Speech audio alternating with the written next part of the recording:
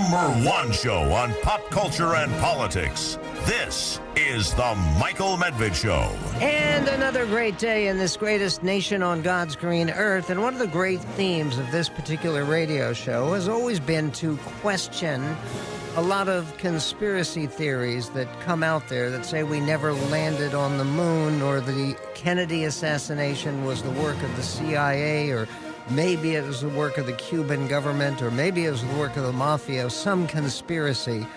They would have found it by now, by the way, if any of that were true, and that is often the case. However, there is one conspiracy that is in the news right now because of a terrific best-selling book. It is one of the top sellers of recent years, actually, and it's by someone who's had previous #1 bestsellers named Brad Meltzer. He has written books called The First Conspiracy, The Secret Plot to Kill George Washington, The Lincoln Conspiracy, and yes, it was a conspiracy, The Secret Plot to Kill America's 16th President, and they eventually succeeded in a conspiracy to kill President Lincoln.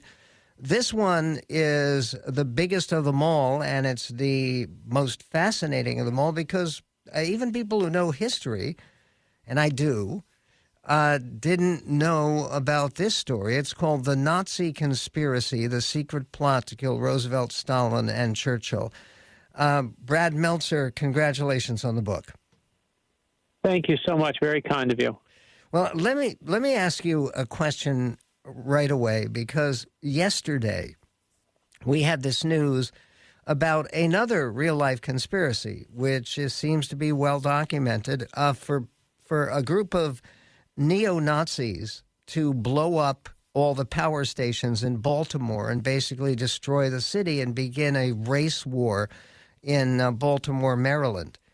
Why is it all these years after Hitler's death, after the destruction and horror that was brought about by the Nazi regime, why are we still talking about Nazi conspiracies? It's a really good question. You know, when we sit down and write these books, it's very titillating for me to say we found a secret plot to kill George Washington. We found one to kill Abraham Lincoln. Here's one for Winston Churchill and FDR and Stalin. But what Josh mentioned, and my co-author always do at the start, is we say, why are we telling this story? Why now? And the answer was your question, which is why are we still fighting Nazis in 2023? When you hear a Nazi plot in Baltimore, you see in Charlottesville, you know, that there are Nazis marching around a few years back, we all wring our hands and we say, I can't believe this is happening here in America. This can't be happening here. It seems like something that should happen abroad or in Europe back in the 40s. And when we were researching this book, we found a Nazi rally that took place in Madison Square Garden. And I've seen films of that. It's an unbelievable. I encourage people. We put a picture in the Nazi Conspiracy in the book because we wanted people to physically see it. It's 20,000 people cheering with big giant banners of George Washington surrounded by swastikas. And the very first speaker at the rally says, if George Washington were alive today, he'd be friends with Adolf Hitler.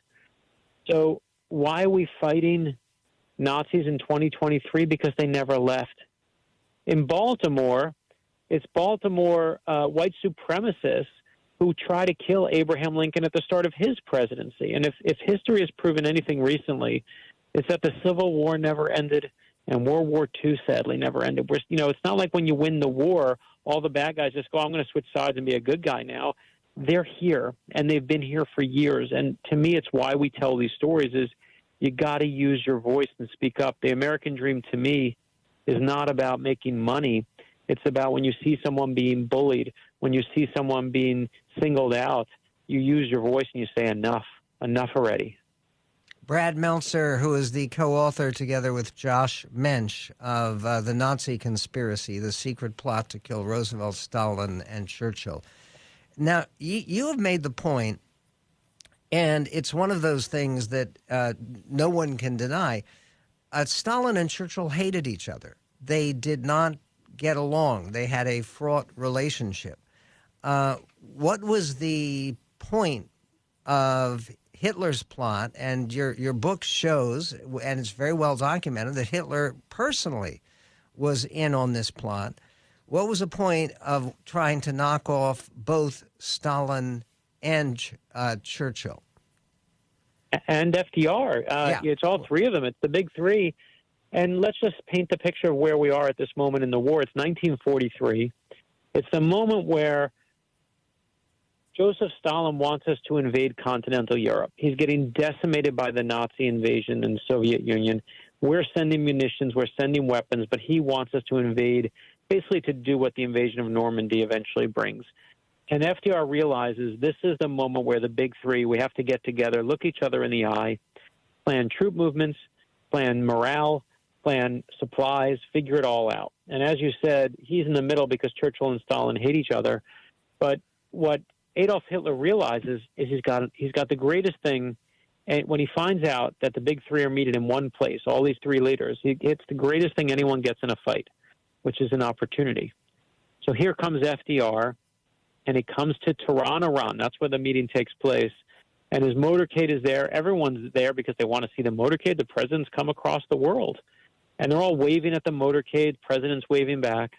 But what no one realizes, and this is all true, is that that's not FDR in the motorcade. It's a Secret Service decoy. The real Franklin Delano Roosevelt is actually across the city, ducked down and hiding in the back of a beat-up sedan. And he's hiding because they're worried there's a Nazi assassin who's about to murder him. And I just ruined chapter 1 of the Nazi conspiracy, but that's chapter 1 for you. Well, there you go. Do we know if they used this decoy impersonating FDR before? It's a really good question. That has been used for a long time among the Secret Service, so I wouldn't be shocked if it is before. I don't know exactly where or when. And something that's even used today, you'll see that the president sometimes goes, there's a couple beasts, what they call the car that he travels in. There's more than one. And they don't always put him in the fourth car in the motorcade because then everyone would know which one he's in. So even today we use that trick. The thing that's amazing to me is, we forget that assassination at that point in time was a real useful weapon and was used by our side as well as theirs. So when Admiral Yamamoto, who was the Japanese architect of Pearl Harbor, the United States found out that they knew what plane he was going to be in, they knew his flight pattern, they knew where he was going to be, and they said to FDR, what do you want to do? You want to shoot him out of the sky? And FDR famously said, get Yamamoto. And we did. We assassinated him. And we've all heard the stories of Adolf Hitler, where whether he was going to be bombed on a train or attacked in the Alps, assassination was a really potent weapon in the arsenal of anyone in World War II. In fact, there was a moment where Winston Churchill, they thought, was on a commercial flight. The Nazis shot it out of the sky, killed everyone on board. It wound up just being someone who resembled Winston Churchill. So the idea of the big three coming together and being in one place at one time was a tantalizing target to the Nazis at the time. And also FDR had come within, most people estimate, 3 to 5 inches of dying at the hands of an assassin in 1933, just before he was inaugurated as president in Miami. And I write about this in my book, God's Hand on America, because when people believed that he had been miraculously delivered from this wild, crazy anarchist, Zangara, who was shooting at the direction of the president, Zangara actually killed the mayor of Chicago who was there, Tony Chermak. But so Roosevelt would have been very aware. His cousin Theodore, who he greatly admired, had also taken a bullet in the chest from a would-be assassin. He delivered a speech anyway. Brad Meltzer delivering with a new bestseller, The Nazi Conspiracy. More about this story and why it's highly relevant to America today. Coming up with Brad Meltzer. The Michael Medved Show.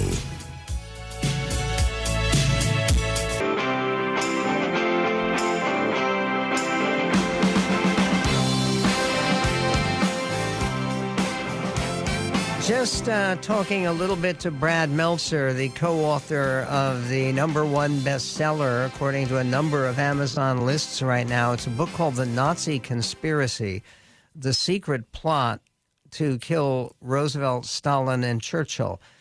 And this was not a plot that just bubbled up spontaneously from would-be thugs. It was a plot that was coordinated at the highest levels of the Nazi government.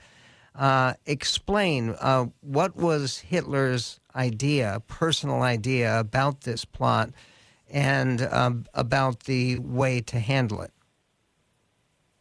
Yeah, Adolf Hitler, it makes a lot of miscalculations in World War II, as you know, and you are a lover of history as I am, my friend. And the one thing that he miscalculates, of course, he thinks that the Russians will give up fighting, that the Soviets will give up early, and they'll lay down their guns. And he's, of course, wrong on that. He thinks that the United States, that if he just bullies himself over us, that we will give up early too, and that's a huge miscalculation because, of course, it just lights a fire under us. It's the reason we're fighting Nazis. No one wants to fight the Nazis. We declare war against the Japanese for Pearl Harbor, but no one wants to fight the Nazis. But then Hitler stupidly declares war on us. And one of the things he does as he comes after us is he starts finding people to do the job. And there's a Nazi, we've all heard of Adolf Hitler and FDR and Winston Churchill, but there's so many people in this book that you've never heard of. There's a guy named Otto Skorzeny. He's a Nazi, a special forces guy for Adolf Hitler, who gets a call to come to Hitler's private private headquarters at the Wolf's Lair. And what Hitler's doing is he's bringing together all of his top special forces guys because he wants to test them. He lines them up in a big room, shoulder to shoulder, and he quizzes them with one question. He says, "What do you think of Italy?" And all of them immediately start giving these, answers of, "Oh, Italy's on our side and we'll fight with them to the death." But one voice in that room, Otto Skorzeny, this one Nazi, shouts above everybody else, "I am from Austria, my Fuhrer." And it's a gamble because he knows, of course, Adolf Hitler is from Austria. He also knows that a true Austrian forever resents Italy because back in the First World War, Italy took a key piece of Austria and never gave it back. And in that moment, Adolf Hitler turns to this Nazi, Otto Skorzeny, and he's like, "You're my guy. You're my guy."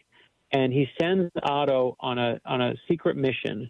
I won't ruin this part of the book because you got to read it, but he sends him on a secret mission that's so crazy that my co-author, Josh Mensch, and we said to the editor, we need to put a photograph of this moment in the book because if people don't see it with their own eyes, they won't believe it really happened. And you'll see this photograph. You'll see the secret mission. It's the wildest Nazi story you've never heard in your life. And Skorzeny sounds like he might have been Hungarian, that part of the Austro-Hungarian Empire? I don't know. I know he's from Austria. I don't know if he's Hungarian or not, but he is. He knows the Austrian psyche well enough that he knows what Adolf Hitler really hates, and that is a key opportunity for him.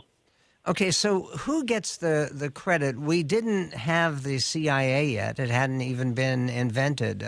But who was working with Roosevelt, for instance, to keep him safe at Tehran, to use this idea of having a Roosevelt look-alike, a body double, to ride around and to get the agents who would actually come? And one of the things that's amazing about your book is this wasn't 3 or 4 or 5 agents. How many Nazis did they place in Tehran in order to bring off this triple assassination? Yeah, so according to the NKVD, who was a Soviet intelligence at the time, there were 30-something Nazis, paratroopers that landed. They caught all of them, interrogated all of them except for 6 that were still on the loose. So those are the 6 we knew about. But to answer your question, the person who was in charge of the Secret Service at the time, today, if the president goes to a city, you have a group of Secret Service guys who will go in the hotel room, they'll wheel in a bulletproof piece of glass, put it in front of the windows so no one can shoot through the windows. Another team will do advanced work weeks before he gets there. Another team will test his food. Another team, there's so many teams you wouldn't believe. Back then, in 1943, there was a guy named Mike Riley. And there were obviously a couple others, but Mike Riley was in charge of White House security. He was promoted the day after Pearl Harbor. And he was the guy who used to physically lift up Roosevelt in his arms, cradle him like a baby, because he was one of the few who could actually lift him. And it's Mike Riley who looks at the NKVD, hears all their evidence, knows what the Nazis have tried before, knows that there have Nazis that have been captured in Tehran actually months before that in a similar MO. And he's the one who assesses the threat and says, boss, we got to move you. He's the one who does, plans the decoy. And Mike Riley, to his dying day, never changes his story. FDR believes that story. Winston Churchill believes that story. And again, if someone like Mike Riley is not there, history takes a turn that none of us could possibly predict. And again, because right now the war in 1943, the level of daily casualties in Russia, you even wonder that Stalin, did he have some reluctance to go to Tehran to meet with Churchill and Roosevelt? You know what? The only reason it was in Tehran was because of Stalin. Churchill and Roosevelt said, listen, why don't we measure equidistant from all three of us? We'll meet there so it's mutual ground. No, Stalin said. They said, how about Alaska? It's closer to you. No. He wanted Tehran because he had security there. He had an embassy there, and he thought the secrecy was better there. But like you said, the devastation that the Russians were fighting there was staggering. They lost in Leningrad alone in 1 year. They lost 900,000 people, the largest loss of life in a major city in history. And I don't think, as I was researching the book, I was blown away by the level of devastation that the Nazis were. We all know stories of World War II, but we tend to tell the highlight reel. The level of devastation, we lost about 400,000 people in the United States. The British lost about 450,000. The Soviet Union buried 24 million people. It's a staggering number. So Stalin did want to have the meeting. He's the one. It was Churchill who was they were each at different points were fighting on whether to do it and whether they can get all three of them together at once. The reason it happened is because FDR had belief in one thing, his own ability to charm everybody. He charmed Stalin. He charmed Churchill. He's the one who brought them all together. He was the right person in that moment for the right time.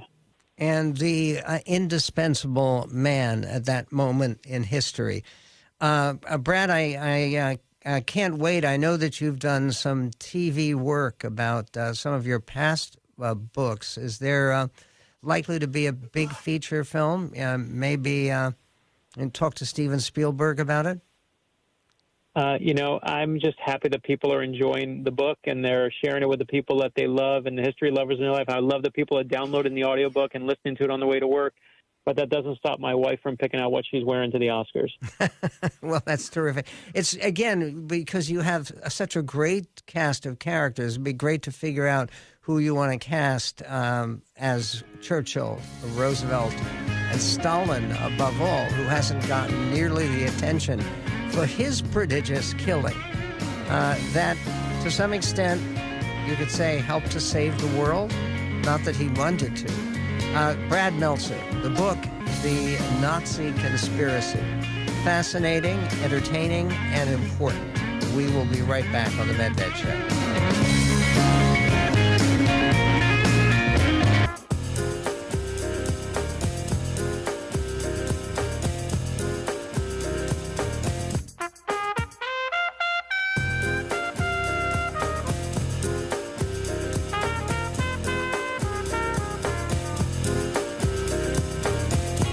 On the Michael Medved Show, all kinds of discussions going on about the backwash of the balloon. Steve Daines, who this is clip number 4, who is a senator from Montana. He is actually the head of the Senate Republican Campaign Committee. He's the one who was in charge of the Republican effort to take over the Senate, and all it takes is winning 2 seats, and the Republicans have got the Senate. There's one issue today, and it's kind of big news if you're inside politics and you care about this stuff deeply, as I do. Senator Kirsten Gillibrand is the not tremendously popular or effective senator from New York, along with Senator Chuck Schumer. And remember, she ran a brief presidential campaign, and it was embarrassing. And she is generally considered one of the most vulnerable senators there if they have the right candidate. And it looks like the right candidate is ready to step in. His name is Lee Zeldin. He came within 5 points of upsetting the governor of New York. Now, if he runs for Senate against Kirsten Gillibrand, and he said he might, then that's a seat that's up for grabs. In any event, Steve Daines appeared on Fox News, and he was talking about the spy balloon over Montana. Moon Over Montana, is that a song? It will be a song. The balloon over Montana. And he obviously, as a Montanan, representing Montana in the U.S. Senate, he didn't like the idea that Joe Biden had been so hesitant to shoot down that ungainly Chinese craft. Here's Senator Daines, clip 4. I'm a fifth-generation Montanan, spent a lot of time canvassing the state. There are plenty of places we could have taken that balloon down. There's a 7-mile debris field. The biggest risk would have been hitting a cow, a prairie dog, or an antelope. So you don't buy this at all? No, this is called Big Sky country. They had a chance to take the shot. In fact, they needed to take that shot when it first crossed into U.S. airspace there in Montana. Remember, it's hovering over our ICBMs. We're very proud of that mission in Montana. In fact, one of the slogans up there is scaring the hell out of America's enemies since 1962. The Chinese weren't afraid. Those ICBMs are weapons of mass destruction.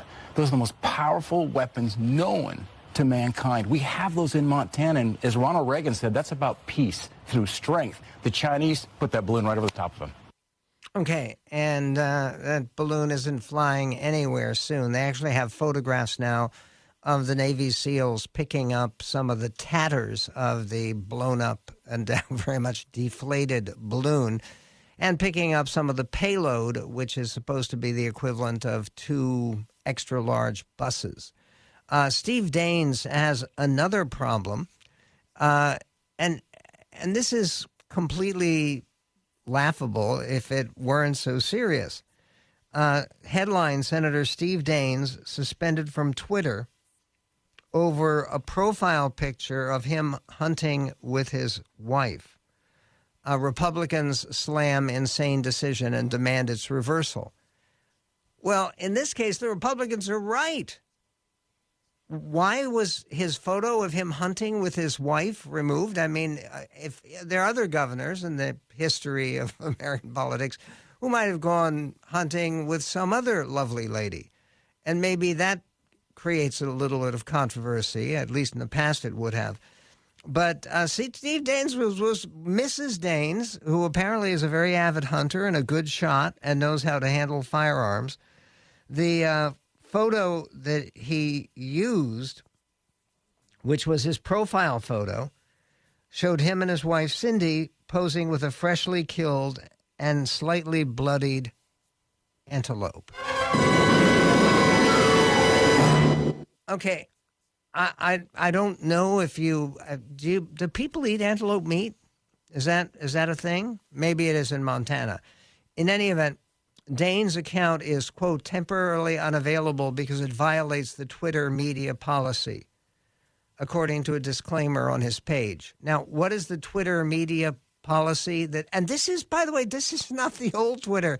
This is the Twitter under Elon Musk, right? The idea that this violates the Twitter media policy, I mean, honest to goodness, it claims the Montana lawmaker violated the sensitive media policy because it contained graphic or adult content.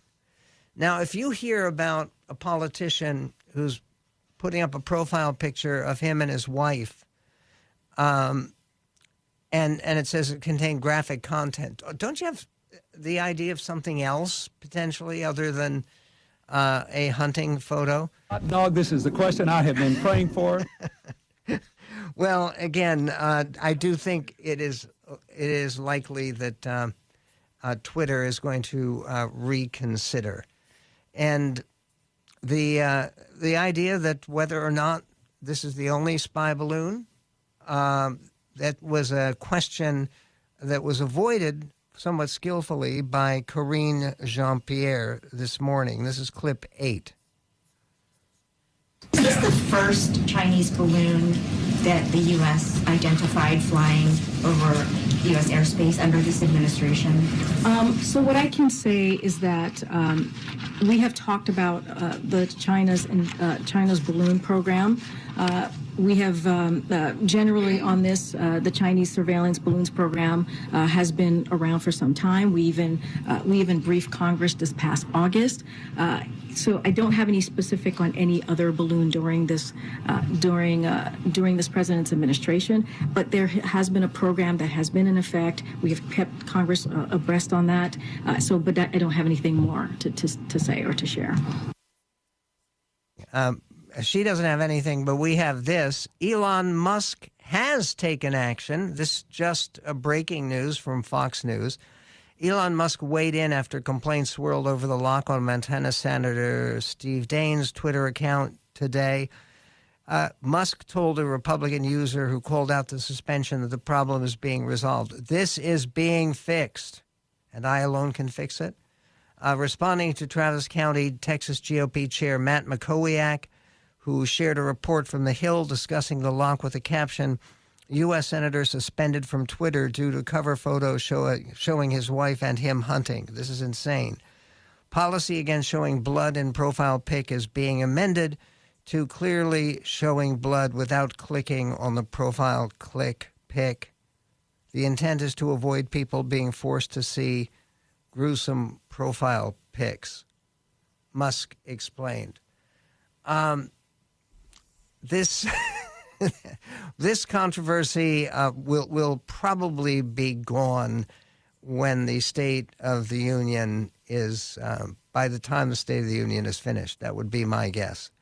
By the way, concerning the polling and the expectations of the State of the Union, 4 in 10 Americans are now saying they believe they're worse off financially since Biden became president, according to an ABC News Washington Post poll. And yet, according to a National Opinion Research Center poll, which is kind of a gold standard with polling, most people think their own financial status is fine. And part of what this involves, it seems to me, is very clearly a problem that President Biden has inspiring confidence. 62% of Americans, this again according to ABC News Washington Post, 62% of Americans say they would be dissatisfied or angry if Biden were reelected. 62%, that's almost two-thirds. 36% said they would be enthusiastic or satisfied, but not enthusiastic if Biden won again in 2024. We will be right back on The Medved Show. The Michael Medved Show.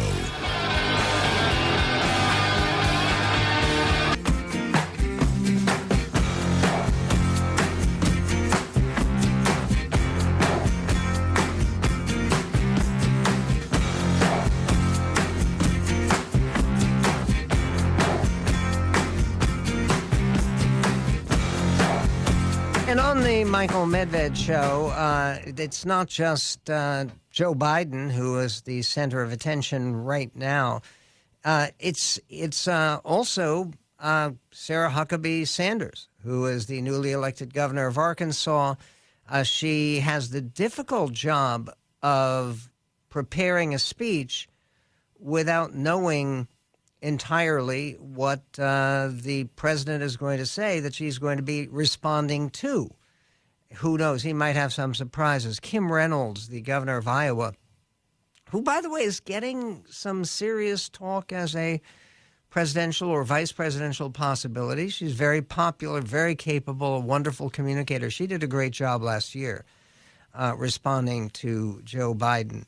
But what's interesting about the sort of layout of major characters in Washington is that the vice president of the United States is going to be almost entirely upstaged. I mean, the only real interest in the vice president would be if Biden doesn't run for re-election. It is looking increasingly clear that he will be a candidate for re-election. He seems determined to do it, and the polling shows that if he ends up running against Trump, it would be another close race, maybe closer than the last time, which, of course, would leave all sorts of opportunities for screams about stolen elections and so forth. But what about Vice President Harris? We're not going to hear from her at all. She doesn't get to introduce the president. She gets to sit behind him, and this time she will have a less congenial companion sitting on the big desk behind the president as he speaks. She will be sitting with Kevin McCarthy. And Kevin McCarthy, the new Speaker of the House, will be joined by the Vice President. Why is that, those two? It's not just that they're the two people who are next in line to be president, but the Vice President is the President of the Senate, and the Speaker of the House, of course, is in effect the President of the House of Representatives. This is part of the reason that you're not going to hear from Vice President Harris tonight. I know. Oh. Okay.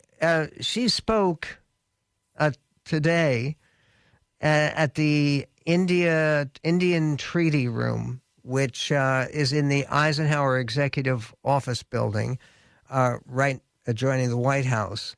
And these remarks were made at the Central America Forward launch event.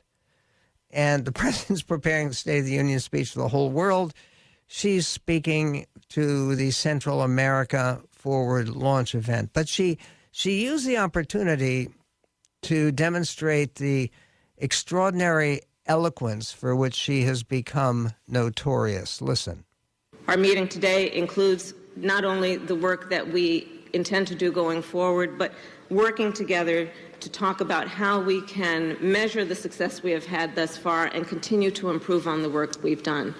For many who are at the original table, you will know that it has been built into our approach that we will devise metrics and be very clear, and I thank the university and Michelle for the work that has been happening to help us articulate the metrics by which we will then measure our success in real time, not waiting for years down the line, but in real time measure our success so that we can regroup, analyze where we are, and as necessary improve our approach.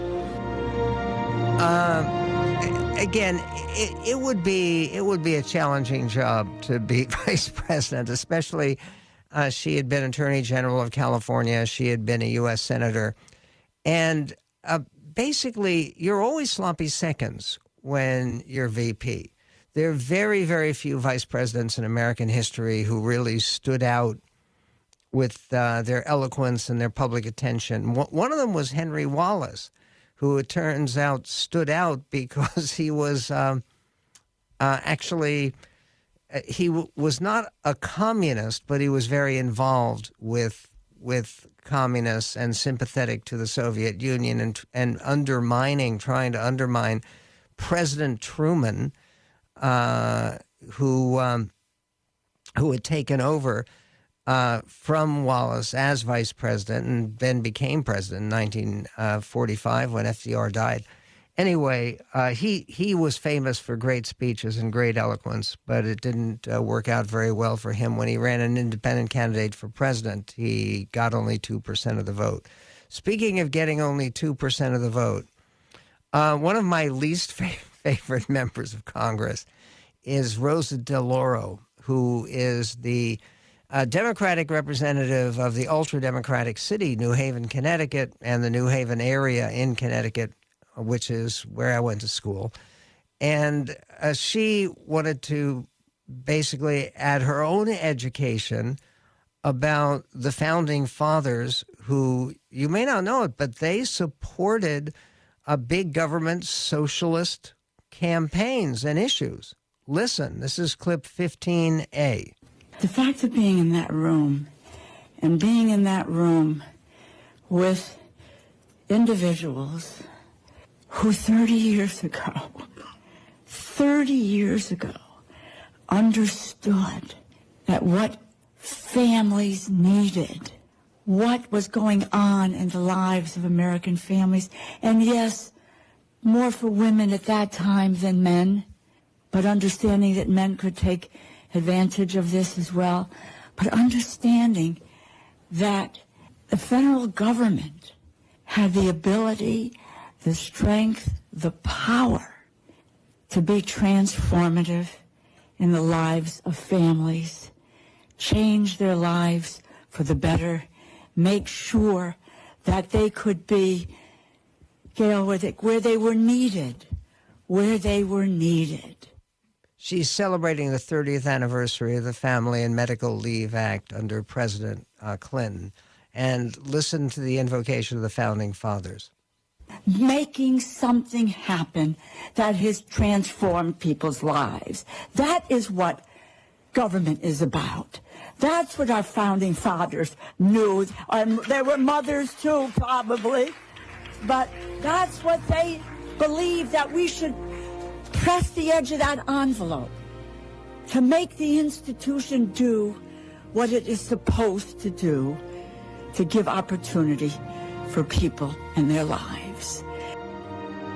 That's Congresswoman Rosa DeLauro. Her husband, Stanley Greenberg, was the chief pollster for Bill Clinton. But you could see she was very excited about the Family and Medical Leave Act. Anybody actually believe that Thomas Jefferson and John Adams and Alexander Hamilton and George Washington, the Founding Fathers, James Madison, were just waiting for a Family and Medical Leave Act, which would require that private businesses grant people. And by the way, do I think it's a terrible idea? Do I think it's unconstitutional? No, it's not unconstitutional. If people vote for that kind of regulation.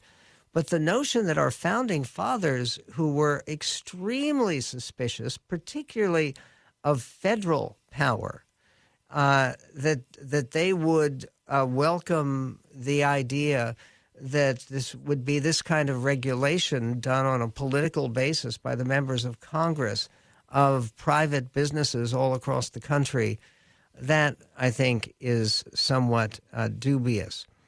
Coming up, pot.